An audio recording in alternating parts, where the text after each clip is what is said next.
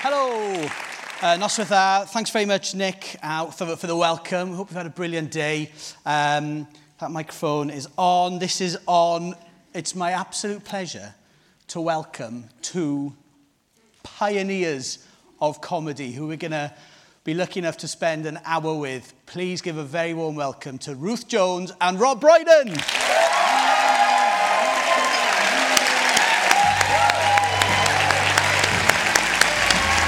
Welcome. Welcome. Oh, welcome.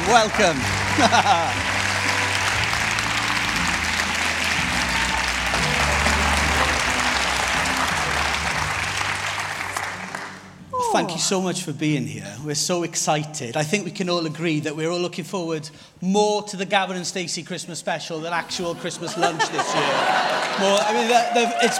It's fever pitch now, isn't it? The excitement for Gavin and Stacey Christmas special, which of course we will be talking about, and we'll be asking questions from the audience as well.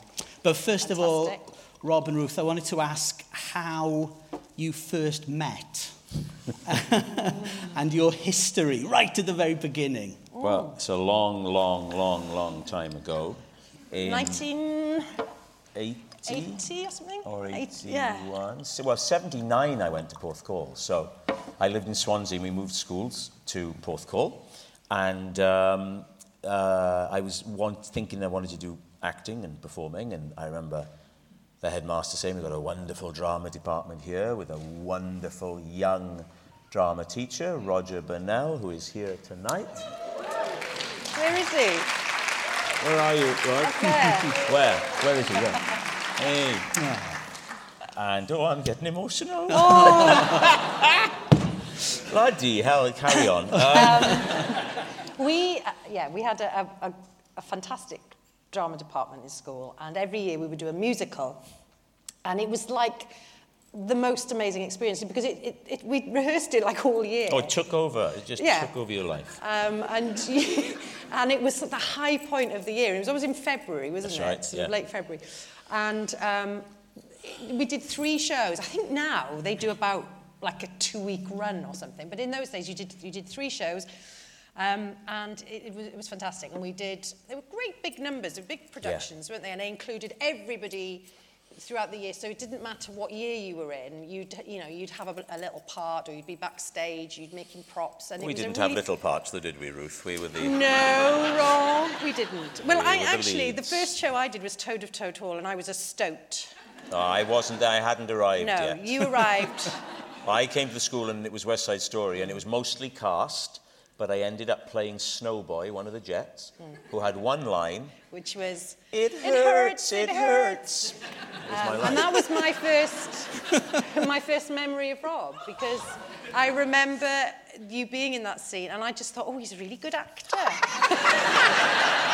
What, with that one bit? Yes! Bloody hell, I wonder what I did. It was the scene at the gym, wasn't it? Yeah. And that was the first time, my first memory of you, anyway. And I was years younger than you, of course, wasn't I? Oh, good God, she's about 15 years younger than me. I mean, it's a wonder we were in the same production. But then we did, so amongst my favourite that we did together was Guys and Dolls, where Ruth was Miss Adelaide, and this will surprise you, I was Skye Masterson, the romantic lead, which you wouldn't... Why? You do. I don't get cast as that these days, but Roger had a limited talent pool to... Or maybe I was blossoming. I do think every person has a period, don't they? I think of Prince William. Do you remember when he was a teenager? For a while, he was melt in the mouth nest, wasn't he? And then the gene pool kicked in, it was all over. You were very handsome, and a very sexy Skye Masterson, I think. And had a very rich, mellifluous voice, beautiful singing voice. Aww. And, we only had one scene together, though, didn't we, as Adelaide? Yeah, we didn't do much together. I was Adelaide. So we did that, and we were also in Carousel together, and we loved it, and that's where we became really good friends. Right. And then you went off to Warwick university. I went to the Welsh College of Music and Drama, but we always stayed in touch. I always say Ruth is the closest thing I have to a sister. Wow. You know, I mean, I got a sister, but I hate her guts. So she oh, good God, if you met her. She's an absolute washout. But I always say Ruth is the closest thing I have to a sister. That's beautiful, isn't it? Yeah.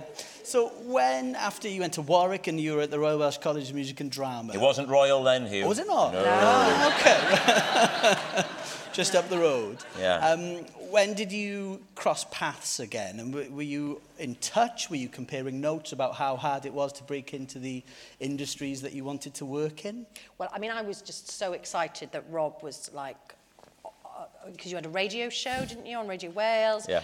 We were talking earlier about how you'd got a part in something and you had one line, and I was really excited because you... Yeah. Rob Jones, because he was Rob Jones then, Rob Jones has got a part in something. He's getting paid £300.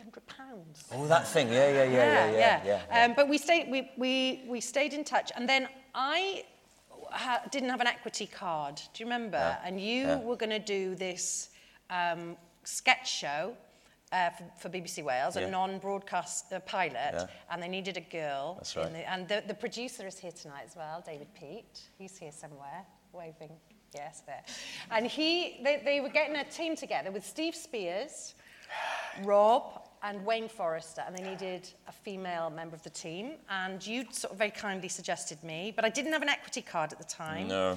And I was going to give up acting because it was just not happening for me. And you said, oh, look, just keep going, just get your equity card and then you can be in this BBC show. And that's, I luckily was offered a part in a pantomime in Porthcawl, playing a Ninja Turtle.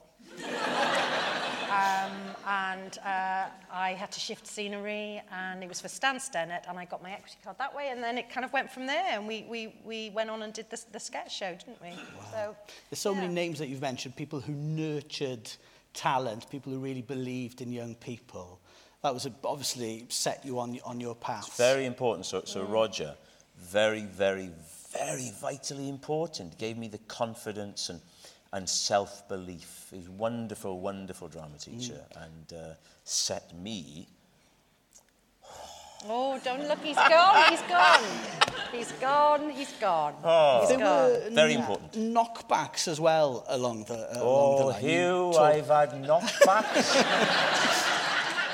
But I mean, we'd be here all evening maybe if we went through them all one by one. But of course, you know, you're Rob Brydon, so it's okay. It's a happy ending. But Ruth, improv comedy. Improv comedy. I remember that, surely. Improv was a big thing for you, wasn't it? Yeah, I mean, Rob and I stayed in touch a lot, and then after we did these sketch shows, I can't remember the dates, I'm terrible at dates, but basically you told me about an improvised comedy group that'd been set up in Bath. Yeah, I joined it, hadn't I? Yeah. Already, and that's where I met Julia Davis. Yes. And then I said, and she was like, wow, you know, I thought, gosh, she's good. And I said to you, you'd be good in this. You should come and do this. Yeah, and we used to rehearse. We used to go twice a week, I think, to Bath, and then we would do a show on a Friday night. That's right. And we got paid 25 quid. I always remember that. I don't remember that. Okay, yeah. I think I got 30. And basically what we would do is Paul Z. Jackson, who was the guy who set this up, he taught us all these different He did, yeah. He skills, taught us a didn't lot he? of techniques and disciplines that I still use in my stand-up shows. The basic rules of improv, which is essentially yes and staying open all the time. So we started doing that and really enjoyed it. No, we didn't. We did, didn't you? We did, didn't we? Yeah. Oh, keep up. Keep up. I was blocking you. I see what you are. Okay. But what I do remember is when we would drive there, yes, this is the best bit. So we'd drive, I had a car, and we would drive from Cardiff to Bristol or Bath, and we would listen to Barbara Streisand and Barry Gibb's Guilty album. And we would sing Guilty and What Kind of Fool in the car, harmonies, and that was as much fun as doing the shows. Yeah, it was fantastic. And we did Andrew Gold, that was the one I always remember. Talk to my baby on the telephone, long distance. Never really knew I could miss someone so bad. Yeah.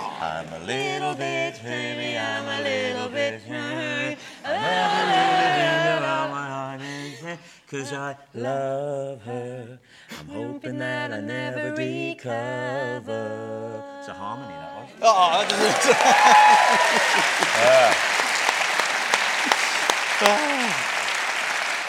Well, we did used to, the impro shows, there'd be like a team of 4 people, and you would sort of ask the audience to make suggestions. So they might write down bits of paper, a name of a place or a name of a character, and then we would pick these things out of a hat, and we would have to create a scene there and then.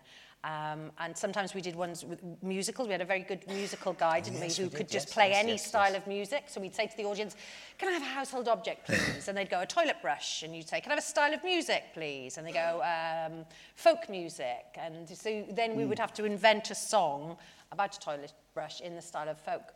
And the thing is, they were sort of games in a way. But like Rob said, I think, and I know there's a lot of writers out here today, that I think it's a really good way of being creative, especially if you have some performance in you, you know, you feel comfortable with interacting with other actors. Don't you think? Because you've used it a lot, haven't you, with your When we did writing? Human Remains, we that's how we sort of wrote it. We'd sit with each other on a sofa like this and just start talking in character for ages and transcribe it and go through it and see what was good and what wasn't. And the story would sort of suggest itself through the improvisation, I think. Just as much as us saying, well, what if this happened or that happened, the characters would have said that, you know. So that, yes, I found improvisation, I mean, I still love it now. There's a lot of Uncle Bryn improvisation. No, nothing. It's all everything is there written. I think the only thing wasn't that thing about, James told me, or you told me, that sepia was my idea. He said I told him that when we were both on Manly Beach in Sydney many years ago. Right. Yeah. Because Idiot here was umming and ahhing, am I going to do this character? Because I thought, well, it's a bit like Keith Barrett, in that it's a naive Welshman. Do I want to do that when I could be showing my, you know, Polonius or something? And thank God, I said, yes, I should. And James was telling me about that scene where he's showing the camera at the wedding. And then I started to improvise that. And I said, I don't know what this is. Sepia. I don't think it's working because the pictures come out brown. But other than that, every comma, and that's the thing, the scripts are so beautifully written. And so you just do it exactly as it is. Before we get to the Gavin and Stacey scripts, you mentioned Human Remains. We should see a clip of Human Remains. Because Ruth was in and an this episode, is your first on screen with Rob? Well, it was after the pilots that we'd done for Wales. Yeah. Okay. But I think, you know, because you'd started working with Julia, meeting her through the improv comedy, and then I also worked with her, but we went after that onto Nighty Night. But this was, I can't remember. 2000. You'd written this script beforehand, hadn't you? And for anybody, has anybody not heard of Human Remains? Well, they're too embarrassed to admit it. Because there was only one series, wasn't there? Yes, in 2000. Came out at the same time. I had a great year, you know, after struggle.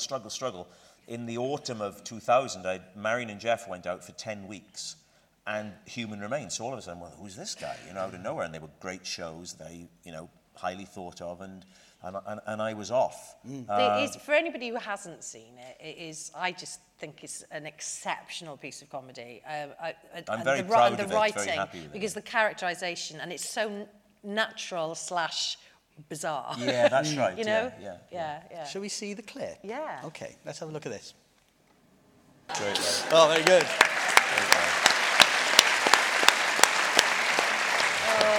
And of course, Mark Benton was in that as well, and we worked with him a lot since, haven't we? So, What are your memories of appearing in that then, Ruth?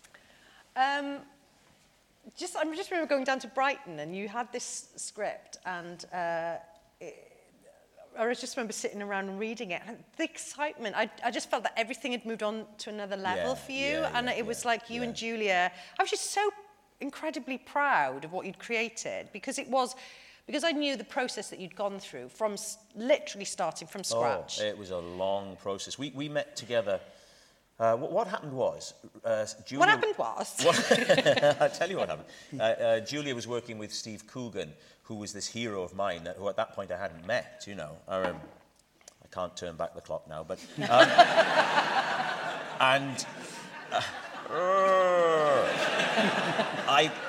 and she was working with him, and he just set up Baby Cow Productions and had said to her, if you ever write any, because she was in his show, if you write anything, don't take it to Talkback, bring it to us.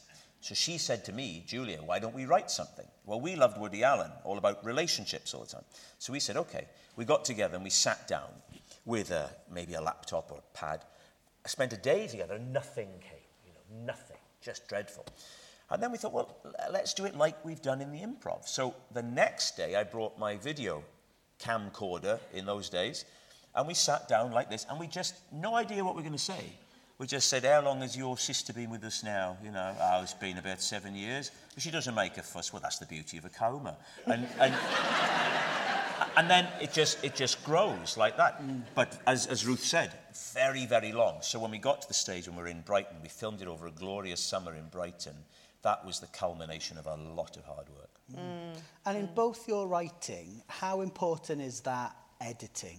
I mean, you said you recorded a lot of your improvisation. But you mustn't, I mean, I'm not being falsely modest.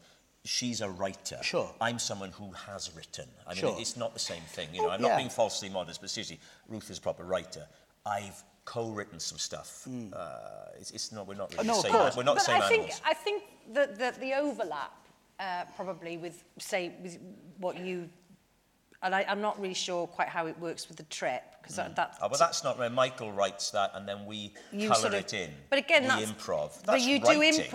you use improvisation, don't you? And I would say that's where the overlap is the improvisation, because James and I probably, what's different is that we do plan loosely what's going to happen in an episode. So we kind of work out what's going to happen right at the end of the series, in the days when we did a series, and then what happens at the end of each episode, and then we sort of work backwards from there, work out a loose sort of scene by scene, like literally we put post-it notes on, but it just goes scene in garage, and that's it. Right. And then we do improvise it, so we take on the characters. Do you? Yeah. James loves being Pam. I can imagine it. I can imagine him doing that. Yeah, because I think she probably reminds him of maybe a lot of relatives, female relatives of his. I think that's what it is. And how much of an influence were relatives and friends and people that you knew in writing the characters for Gavin and Stacey? I mean, did you have an Uncle Bryn type character, and did you have a friend? No, I mean, obviously, because the setup was going to be a wedding. I should actually, what we started off with before Gavin and Stacey became what Gavin and Stacey now is. James had been to a wedding in Barry, and it was an English groom and a Welsh bride. And he just said, it's so amazing, isn't it? You never see anything about a wedding on TV where nothing much really happens. And we started talking about, obviously, because I'm from Porthcawl, which is just down the road from Barry, and we were just talking about the Welsh character. I remember we did this whole conversation about cars and comparing characters, to cars. And I remember James was saying things like, goes, oh yeah, I mean, Kyle, he's a Lexus. He's a Lexus, definitely. And it's how you sort of class people according to their characters and cars. So what we did was talk about this wedding day, and that's all it was going to be originally. It was just going to be a 1-hour comedy drama about a wedding where the bride was Welsh and the groom was English. And we were filming Fat Friends at the time, and we were in this hotel in Leeds, and there were lots of conferences and things on, and we would just observe people and just go, oh, well, that woman over there, that's the drunken auntie at the wedding, and he's the geeky uncle, who probably became Uncle Bryn. And we just sort of did it that way, and we wrote a kind of treatment. The piece was called It's My Day, and we had lots of little vignettes, and that's all it was, really. It was just little bits of conversation between characters at a wedding. And we also did a sort of backstory about how these two people met. And we sent it into BBC Three, and Stuart Murphy, who was then head of BBC Three, said, we don't have a slot for a 1-hour comedy drama, but why don't you dramatise the backstory? He said, you've got the whole thing there. He said, why don't you make the wedding episode 6? So we thought, oh, blimey. And that's kind of where it went, really. So it went from being It's My Day to being Gavin and Stacey. Wow. And that's really where it came from. But again, it came from improvising and talking about stuff that we knew about, I suppose. Yeah. Characteristics. You know, you mentioned about people that we knew in our real lives. Often people will say to me, oh my God, Nessa's me, isn't she? And I have to go, no, she isn't actually. Because I think you sort of absorb things, you pick up things from people. The only true-to-life element of Nessa, I would say, is that when we started off, when it was just about a wedding, and we knew that I was going to play the best friend of the bride, the only characteristic we had for her was that she always got drunk and sang Wild Thing at weddings, which is something I have been known to do. But I think people like to think that they've inspired characters, because it's a compliment, I suppose. Yeah. Can we see a clip of Nessa? Is that okay? Yeah. I think it's time. I think it's time. Set this up for us, Ruth. This is in the arcades in Barry. Oh, yes. So this is this is where Nessa's at work and she's on the phone, and two guys come in and start messing around in the arcade. And I'm really proud of this because Nessa she's multilingual. And in this scene, she gets to speak some Welsh. So I'm quite chuffed about this. Okay, here we go. Very good, very good.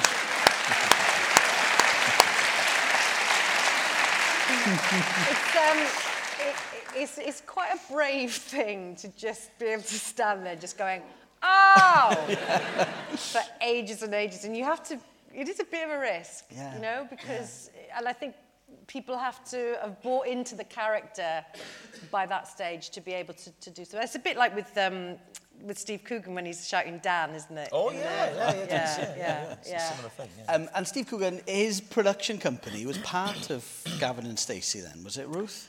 Yes, absolutely. I mean, when Rob and Julia did Human Remains, I was in that one episode. By the way, I should say, because I don't think we said it, it's about 6 different couples, by the way, if you want to watch Human Remains, yes. Yeah, Human Remains. Each episode is a different couple. So I was in that one episode, and that character that I play in there really was the precursor to Linda, who is in Nighty Night, which I did with Julia. You weren't in Nighty Night, were you? No. And so anyway, that obviously I then got to work with Baby Cow. Rob knew Baby Cow, and James had been in. Oh, James was in Cruise of the Gods. Cruise of the Gods, which that's was where fun. I met James. Was it? Yeah. And I remember, if we can take a moment to remember James. We did this thing called Cruise of the Gods. It was me, Steve. It's where I met David Walliams. It's where I met Russell Brand. It was all filmed. It was about a fan cruise. Steve and I had been stars of an 80s science fiction show.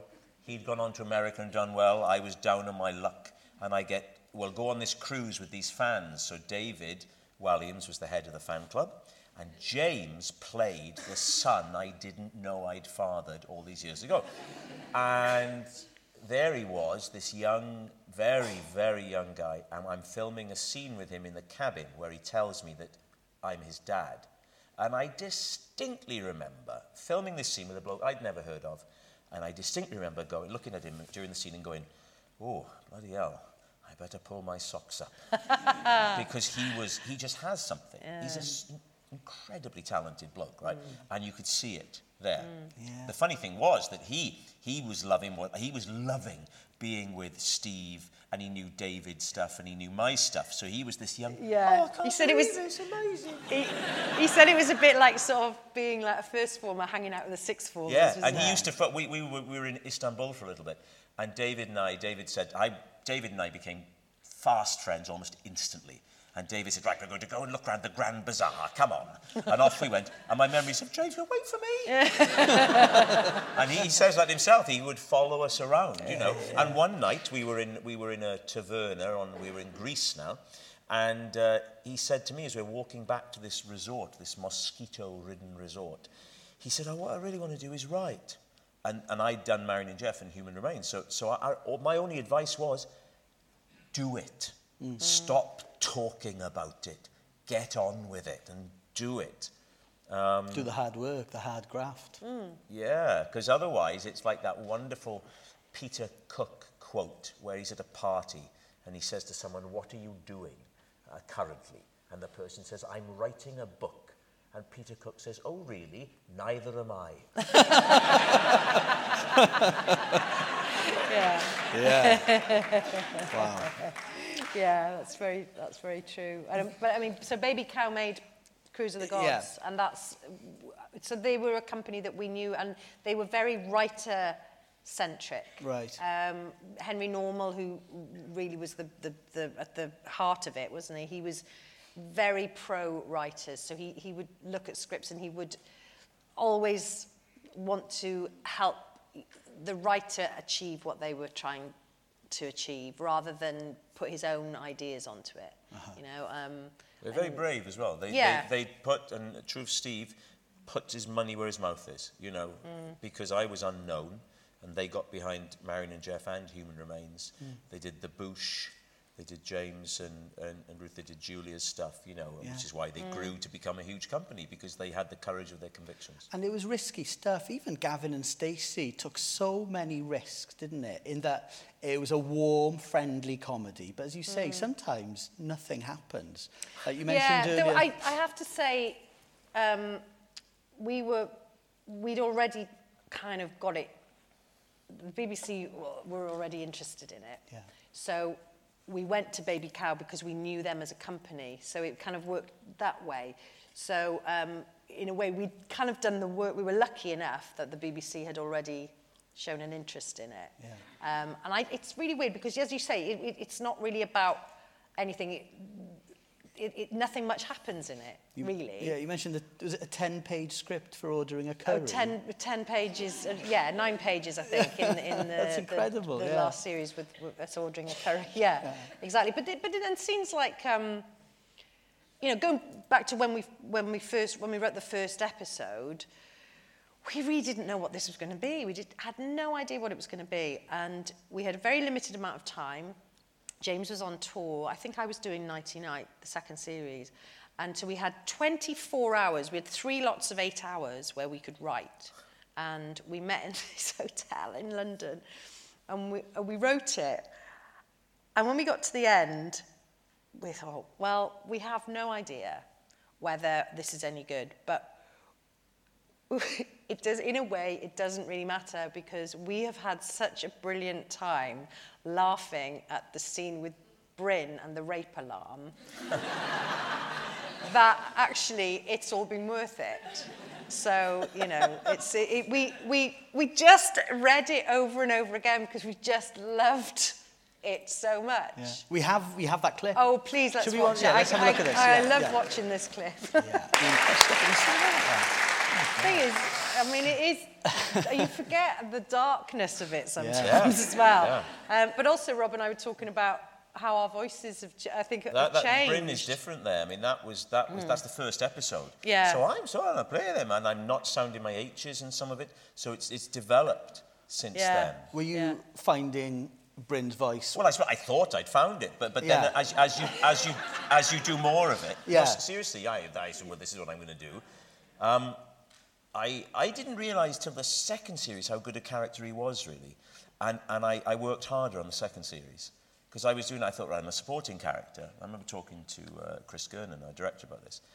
And then I thought, wow, no, this is great. And I looked for more moments in the second series. That I can tell. I'm trying to be very, very relaxed. But the voice is quite different. I was quite surprised, actually. But I think Ness's voice is as well. You were a little bit as well, yeah. Yeah, and I know I've been more conscious, especially with the special now, to really pay attention to the Barry sort of accent. Yeah. Did it went from being it could have remained a cult classic, is what I'm trying to say, but Yes. it became a big mainstream hit.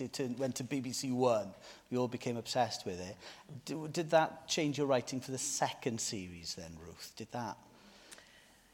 No, I think, what we set out to do with the first series was, like I said, going back to that original document, it was about a wedding. So when we got to the end of that first series, we didn't really know. I mean, I think the BBC wanted a second series whilst it was still going out, the first series. They were really pleased with it, which was lovely. But we weren't really sure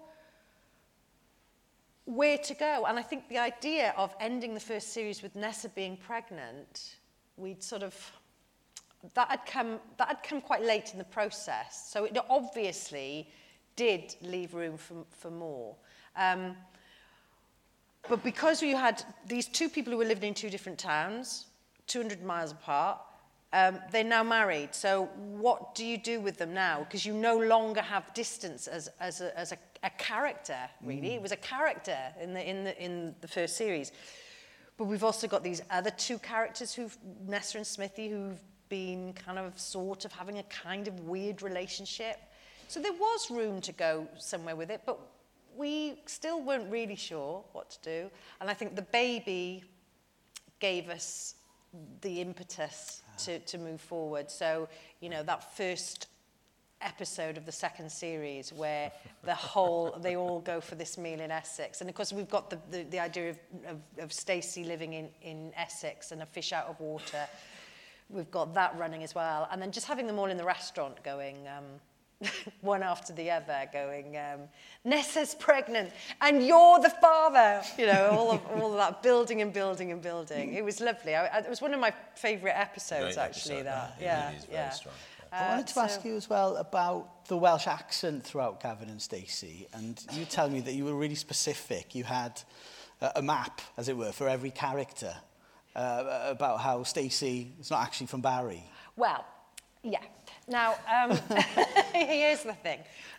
When we auditioned, we wanted, obviously, to have everybody be from Barry, or to have a Barry accent. But it just seemed, Joanna Page was definitely, she was just so Stacey. She was born to play that part, right? Joanna's a Swansea girl. And I do remember having a conversation with her once, I think early on, where I just said, do you want to try a sort of Cardiff, Barry accent? But it changed her demeanour completely. And she sort of started talking like that and going a bit deep. But, it just took away the shine, really, from her. So so I said, look, just keep it Swansea. And then Mel, who plays her mum, is also from Swansea. So that made sense. And then you're kind of that way originally, aren't you? So from... No, but you're I hardly think this is the time or place. You're from, Port Talbot way, aren't you? Talbot, I'm from, see? Yeah. So it just makes sense. So with this, in the story, because everybody sometimes you get people say, well, why doesn't Stacey speak with a Barry accent? And the reason is because they moved Trevor, my brother, God rest his soul. They moved, you see, when we lost Trevor. Yeah. And they came to Barry. Yeah. So that was it. So that was the reason behind it. Yeah, what a backstory. But I don't think we'd heard as much of a Welsh accent until Gavin and Stacey arrived. I'm talking about proper in the mainstream. Yeah, that's very true. I've always said that what I love about it is that it's put Wales not on the map. That's a dreadful phrase, but it's really put it in the culture. I love that, and I think I've said before that it's a Wales that I recognise. Because that's what I loved about the script. Because Ruth and I find similar things about Wales funny. We'll often talk on the phone and about things we've heard people say. And this, Gavin and Stacey, really puts that out there. It really chimes with me.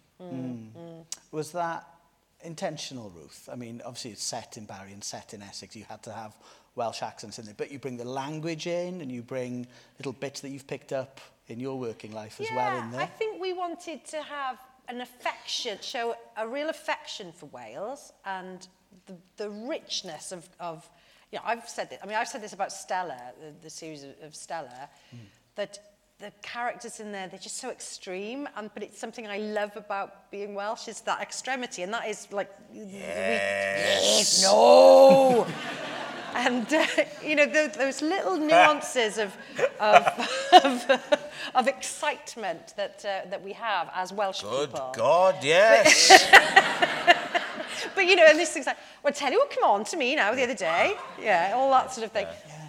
But sometimes I suppose Welshness has been portrayed historically on TV. You'll have the odd one Welsh character here and there, and they always have that very sing-song voice and going up and down like that, and they tend to be a little bit two-dimensional.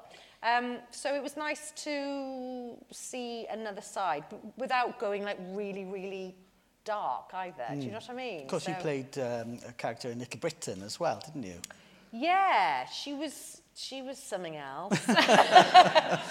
Myfanwy. Well, Myfanwy was probably quite sing-song, actually. But what was lovely about Myfanwy was that she embraced the positivity that you can find, I think, in Wales. That, you know, where people are really, they want you to do well, and they're really, like, excited. Well, that's lovely, isn't it? You know what I mean? And so she was very big-hearted, Myfanwy, and completely at ease in her sexuality, and had this customer, David, who was not at ease and probably wasn't even gay, but was trying to find his way somehow. So, yeah, the positivity is lovely. And I think there's a lot of that in Gavin and Stacey, actually. I think the Welsh characters are very positive, but actually so are the Essex characters, aren't they? But it's in a different way. I love in the very first episode, or maybe the second episode, when they're talking about going up to the party in London, and Bryn says, "Gwen, have you ever heard such nonsense? A party in London with people I've never met?" And then you cut to Alison going, "Oh my Christ!" Yeah, we're going to have a party. We're going to have a party, and he invites them all down. And then Bryn is really happy to go, isn't he? Well, yeah, because he goes to these things and then finds he has a great time. Yeah. Well, we do in that episode when the Welsh contingent go to Essex. I think that does show where you meet the sort of the two clashes of the two culture clashes. Because of course, don't forget the families in Gavin and Stacey are non-Welsh speaking Welsh people, which is so that again that lays itself open, I suppose, isn't it? When Mick says about the road signs, what's all that about with the road signs? You know, you've got them in English but you don't speak the language, and then you've got that whole thing about I only know one man in Barry who speaks Welsh. Oh yes, and there's that Dick bit Powell. where Dick Powell, comes around with the meat. And then there's that time with the barbecue episode when Dick is going, and Bryn is there with Larry going, something about a sausage, I think. And Larry says, is this all fallen off the back of a lorry, Bryn? He goes, no, lorry, it's stolen. Yeah.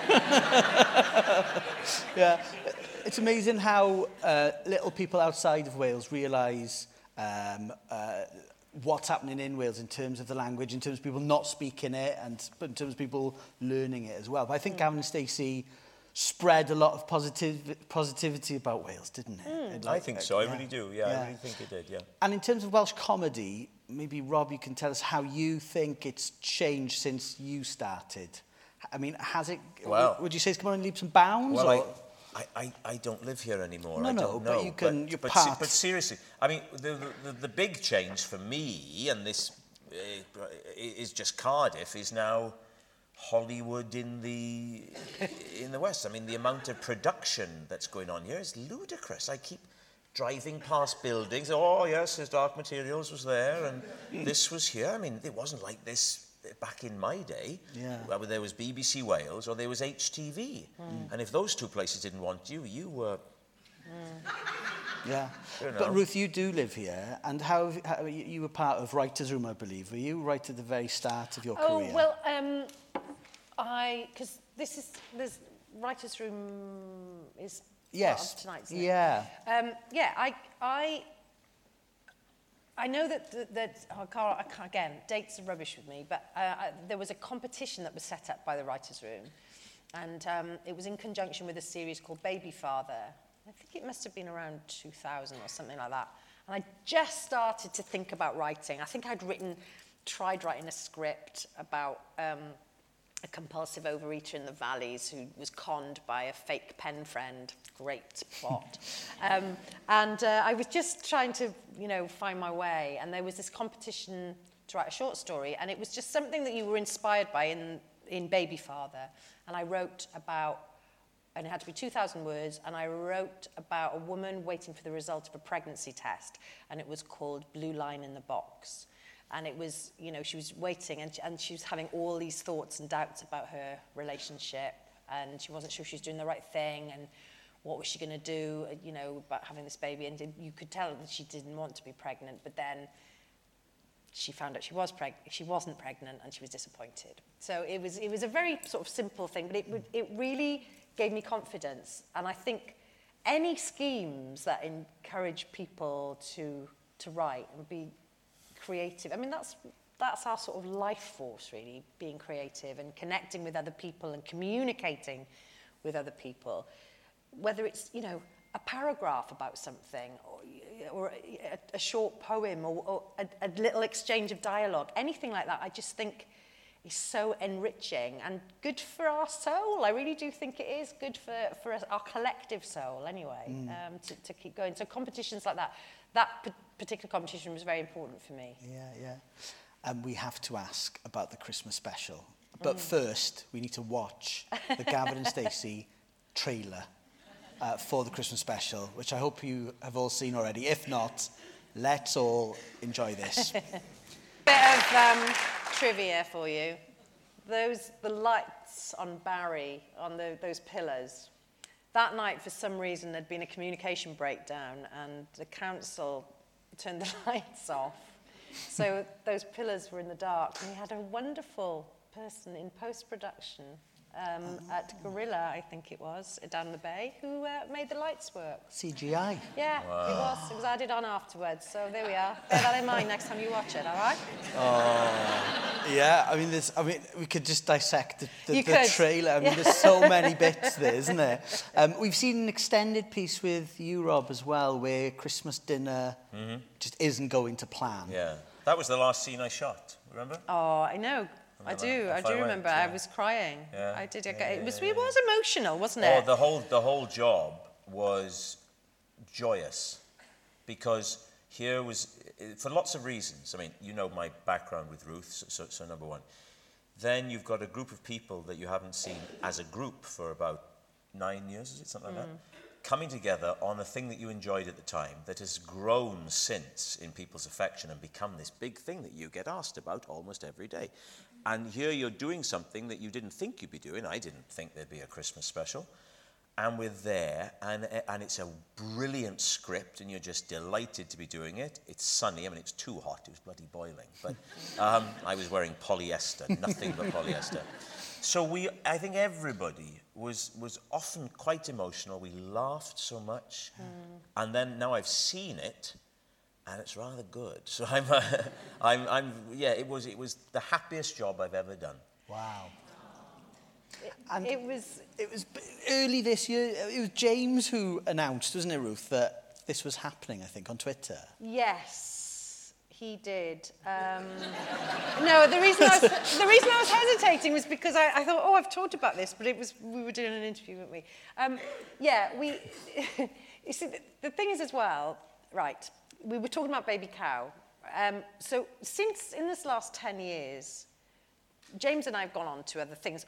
Obviously, James has gone up there and stratospheric, and we both now have our own production company. So his is Fulwell 73, and mine is Tidy Productions, which made Stella. And so we've been used to working in Wales as a production company, and we realised that now we were in different places, actually. So to go back to Baby Cow, although we could have done that, I suppose, and handed it over and gone back to how we made it 10 years ago, things have changed, things have moved on, and so it was the natural thing was for us to do a co-production. So it's a Tidy and Fulwell co-production.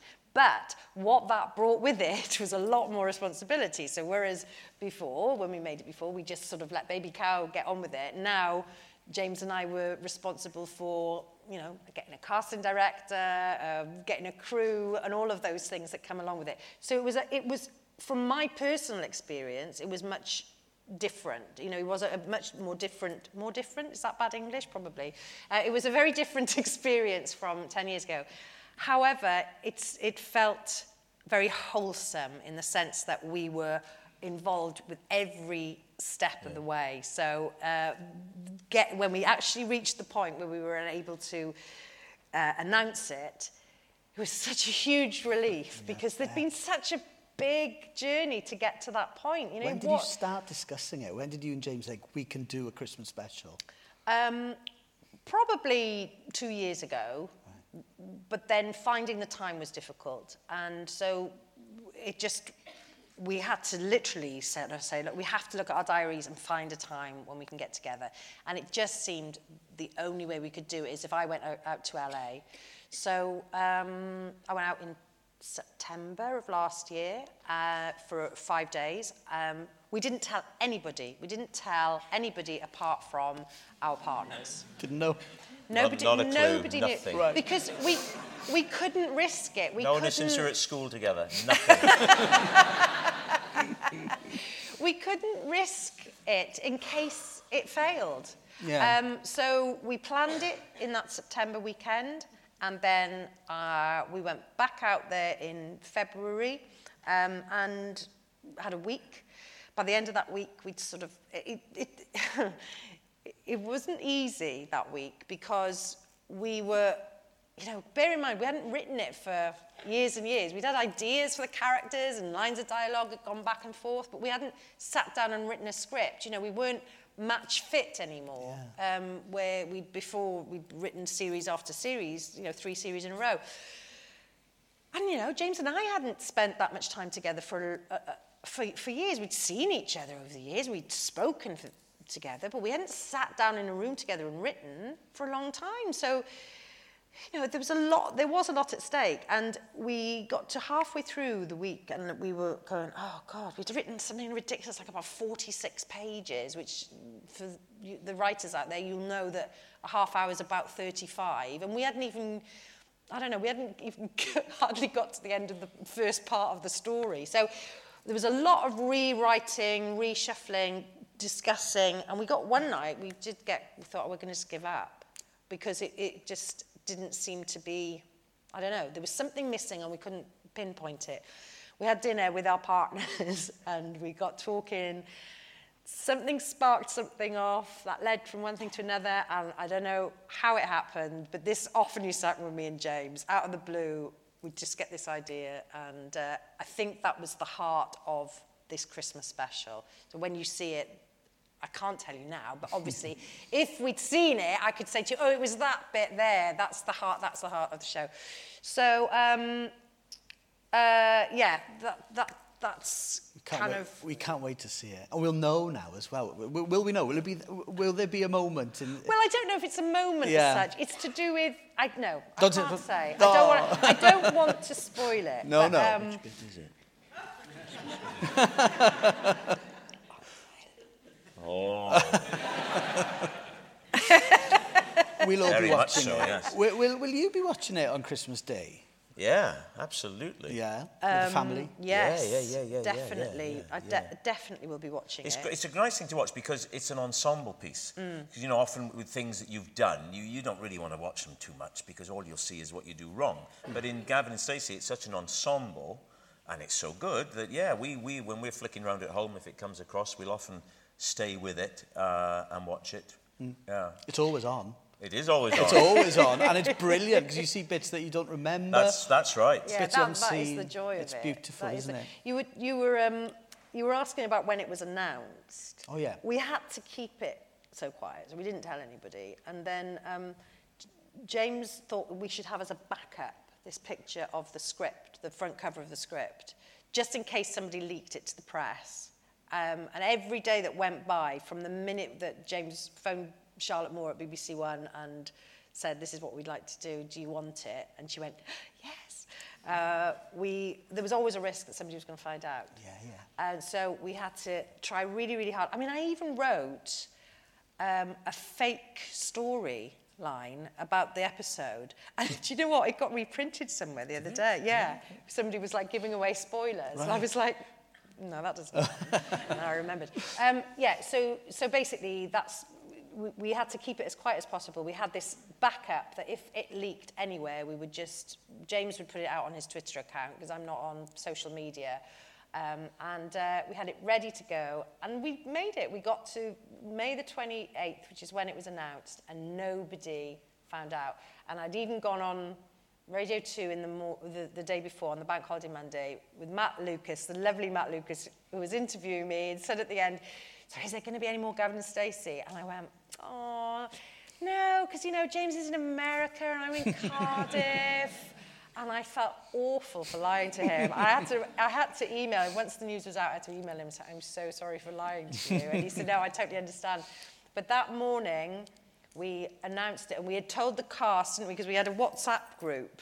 Because you should say about about you and Alison. Oh, we had this WhatsApp group that we were all chatting about it on, and it was still secret. And I went to the BAFTAs, and I was going down the aisle, and there was Alison. I said, hey, how are you doing? And she said, oh, yeah. She said, I'm nervous about GNS. No, she said, I'm nervous about Gilbert and Sullivan, right? and I went, yeah.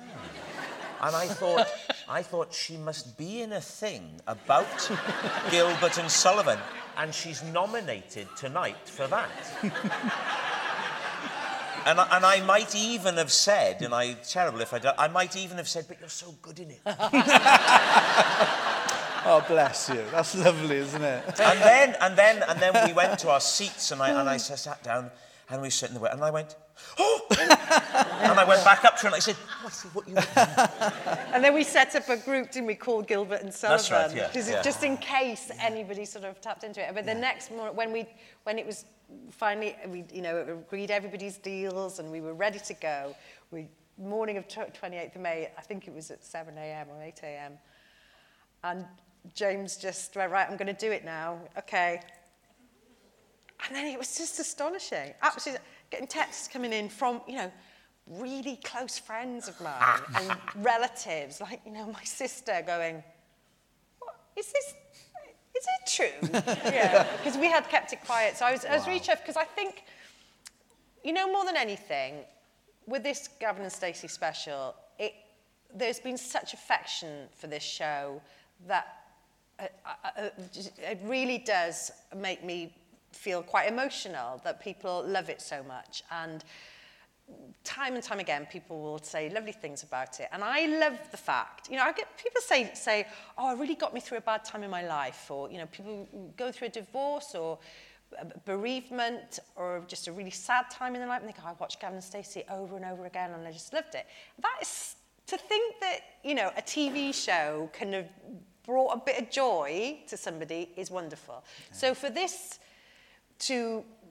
us to be able to be in a position to come back to it and to bring a lovely, juicy, festive Christmas special of Gavin and Stacey, James and I are beyond chuffed. I can't tell you that it has worked out. And maybe there'll be people that'll go, nah, not as good as it. I think most people will enjoy it because it's just a lovely, big, lovely Christmas present from us to you. Oh.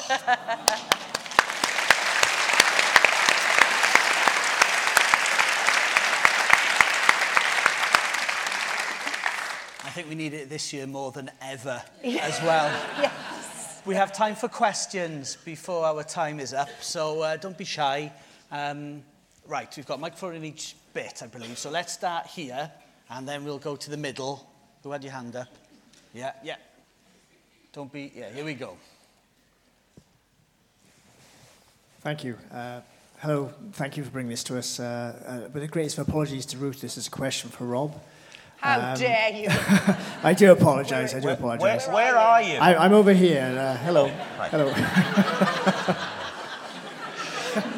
Disembodied voice. I can't do the small man in a box. Sorry. I was just wondering, Rob, if you might be able to convince Mr. Coogan to follow up your trips to the north of England and Italy and Spain with a trip to Wales, perhaps. Well, I mean, he's not an easily persuaded man. I mean, You're a persuasive character. He knows his own mind. We have done another one. We've done one in Greece that comes out next spring. And whether that may be the last one. I mean, there's only so many times you can say, "No, he talks like this." I think you should finish off in Wales, personally, but there you go. Won't be the first time. Thanks for your question. Right, in the middle, at the back. Do you want to go? Yeah. Hi, I'm a teacher, and it was really lovely to hear what an inspiration being at school and taking part in school productions was. Is there any nugget of being in school that you really remember, or wisdom from your amazing drama teacher, or any other teachers that has really stuck with you? Well, with Roger, it was just the whole thing. He took it very seriously, made you feel, gave you responsibility, made you feel very mature, gave you confidence, and guided you very sensitively. And that's because I am asked that quite a lot, and that's my answer. Is there isn't one thing where I could say, I do remember that there was only one time when Roger was cross with me because I was talking in a group when I should have been listening. And I was crushed that I didn't mind, the other teachers, they could whatever, but that he was disappointed in me meant a lot to me, which I think says how he was affecting me, and being a sort of role model and a guide, as it were. I think it's wonderful if you have just at least one teacher that believes in you. I think I get so worried about young people today and Which ones? Kids. Oh, just two of them actually. Right. Yeah. My sister's got teenage kids, and I think the pressure is so huge. So any bit of encouragement and from somebody that you look up to, like a teacher.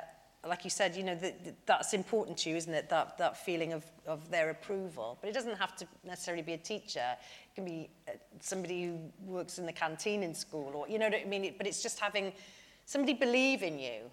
Funny enough, I found, I was looking through lots of old memorabilia, and I found a card that Roger had sent to me when I did My Fair Lady, which was my last school show. And I was reading it literally like a couple of days ago, and it said, at the end of it, it just said, go on now and grasp your future with both hands. And I think sometimes you just need somebody to go on, it's all right, go for it, to just, to give you that bit of confidence. Because it's so easy to, when you're young, I look back and I think, oh, God, I could have, a bit of confidence does everybody the world of good, I think. And having Rob, somebody believe in you. Am I right in saying as well that Roger also still nurtures talent and still... Oh, yeah, well, it's my shout. Yeah. It does incredible stuff with young filmmakers all around Wales. It's fantastic. Yeah. He was incredibly... he's still very young, but he was incredibly young.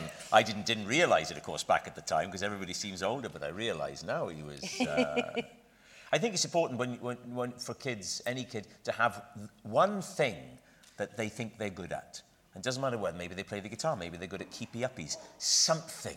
So you can be, you're the one, you're that. So for me, it was performing and being funny or, voices, whatever it was. I had a thing. And I kind of feel sorry for some kids that don't have that. You've got to find whatever it is.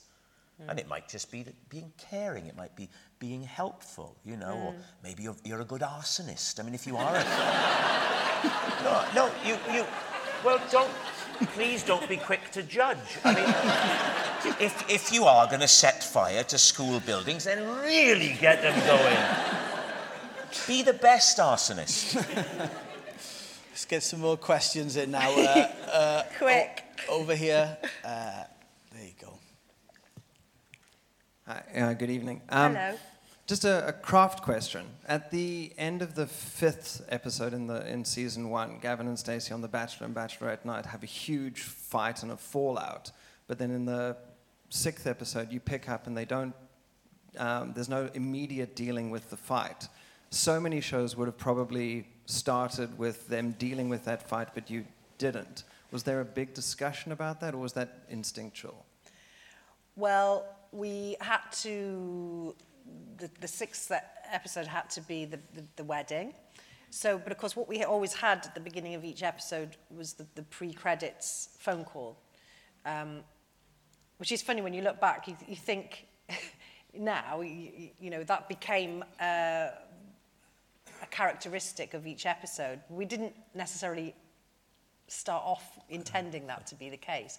But what was lucky about that, the pre-credits phone call in the episode 6, was that we could just tell what the reaction was after the fight of episode 5 by just seeing 2 empty chairs. So you didn't know whether Gavin and Stacey had made up and whether they were going to actually get married. But in the true sort of Gavin and Stacey style, where nothing much really happens, you know, they just deal with it in a line of dialogue, going, oh, yeah, they're all right now. We didn't think he was going to turn up. Oh, yeah, no, it is. It's all fine now. You know, but you're absolutely right. We could have made a different choice, I suppose. If we'd had a 7th episode, maybe we would have made an episode about them making up. We have time for more questions. Down the front here.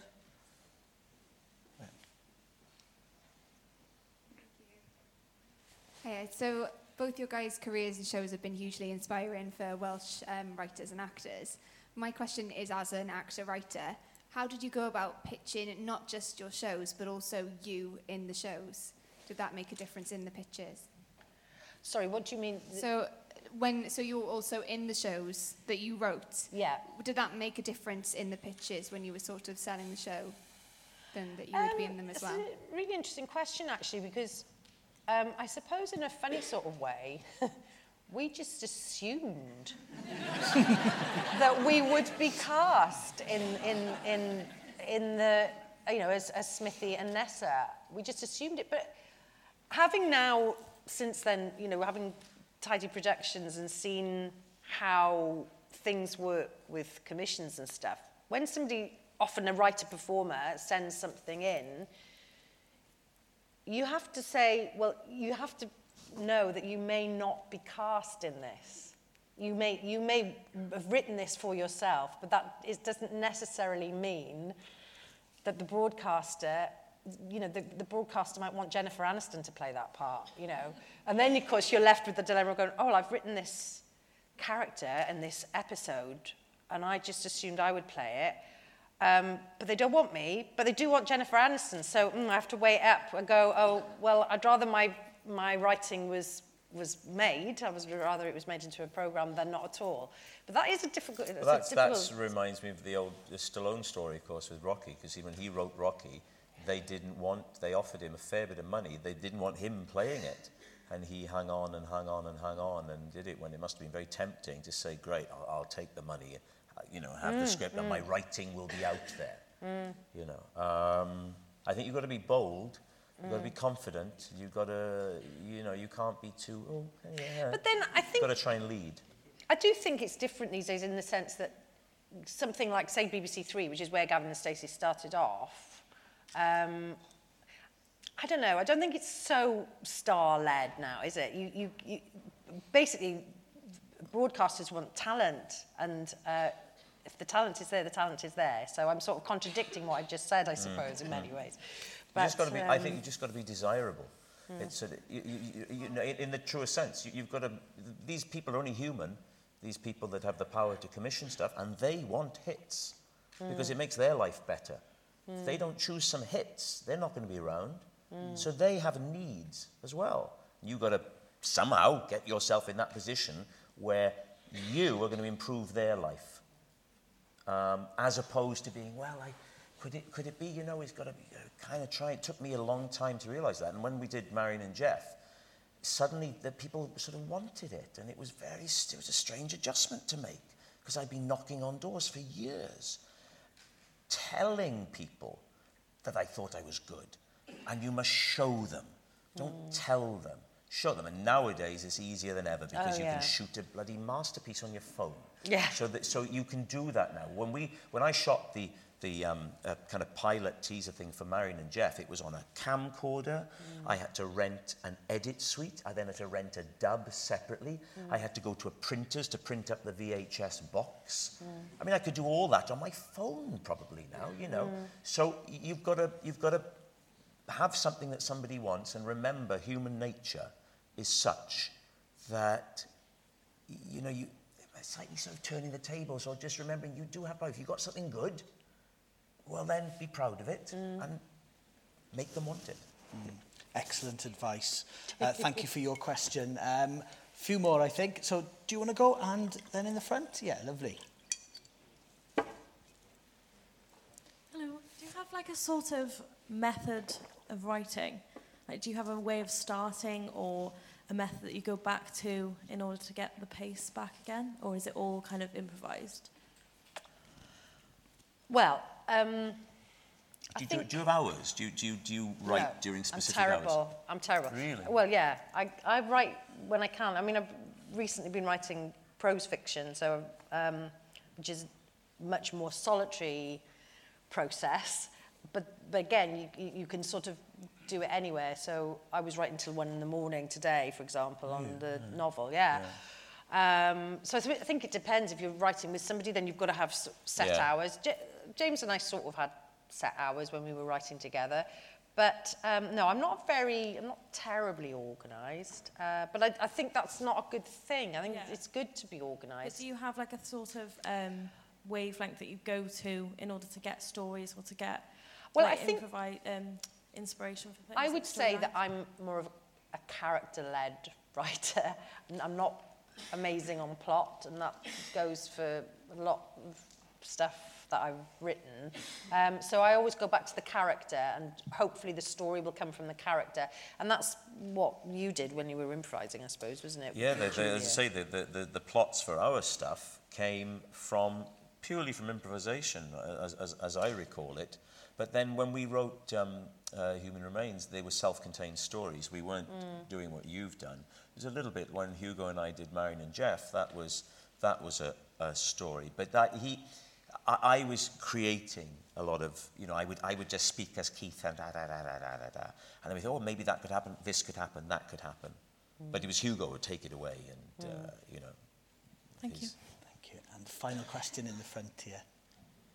Hi, I was just wondering, it kind of contradicts what's just been said, but if there are any events that have like happened in either of your lives that you've been put on screen. So like you talked about the characters, not necessarily like they've been in your life, but I was just wondering like scenario-wise. You mean like how real-life experiences have... Yeah, I would say not maybe huge experiences, but little things. Like, for example, in Stella, we had a horse in the house. Stella's neighbour had a horse in the house. And some people said to me, that was a bit far-fetched. I said, well, no, it wasn't really, because a friend of mine is a GP who was doing a house call up in the valleys, and there was a horse in the house. And how brilliant is that, you know? So little things like that. And also, you have to be a bit of a magpie, I think, as well, when you sort of steal or listen and overhear conversations. One of the best lines I ever heard, which did go into an episode of Stella, was in a supermarket, and there was this couple, and they were probably in their sort of 60s, 70s, and and they were obviously bickering with each other about the frozen foods. And the woman turned to the fella and she went, "Oh, look at you, you've got a face like a ripped dap." And I thought, what a brilliant expression, you know. So certainly, there are things that sort of do go in the bank, because I think that they have to an extent, you know. Cheers, thank you. Yeah, thank you very much for your questions. I don't think we have time for more, unfortunately, but I thought we would finish. Yeah, I was going to say. Shall we? Okay, good. Let's not say anything. You know, It's so weird to think that that started from the barn dance episode where Bryn and Nessa were going to sing, and we only sang a few bars of it, really, didn't we? We didn't have much. And that went into us doing the whole comic relief thing. And that experience, we were just talking about it earlier, was one of the best ever experiences. Went to Las Vegas to make the video, and it was just... we couldn't believe it, because we did. There was at one point where we were filming the video, and then Tom Jones had to walk through the crowd, didn't he? Yeah. And the first time that he did it, we were singing, and then he walked towards us, and we just looked at each other. We really filled up, because it was like, I think we've often had this. We go, we went to Porthcawl Comp, we did. Look at us now. It was amazing, just amazing, fantastic. I think that's a good place for us to say thank you for everything that you've done. Thank you for all your writing and your acting and your comedy. It's brightened up all our lives. And thank you for being here this evening. We cannot wait for the Christmas special. Ruth Jones and Rob Brydon, everybody.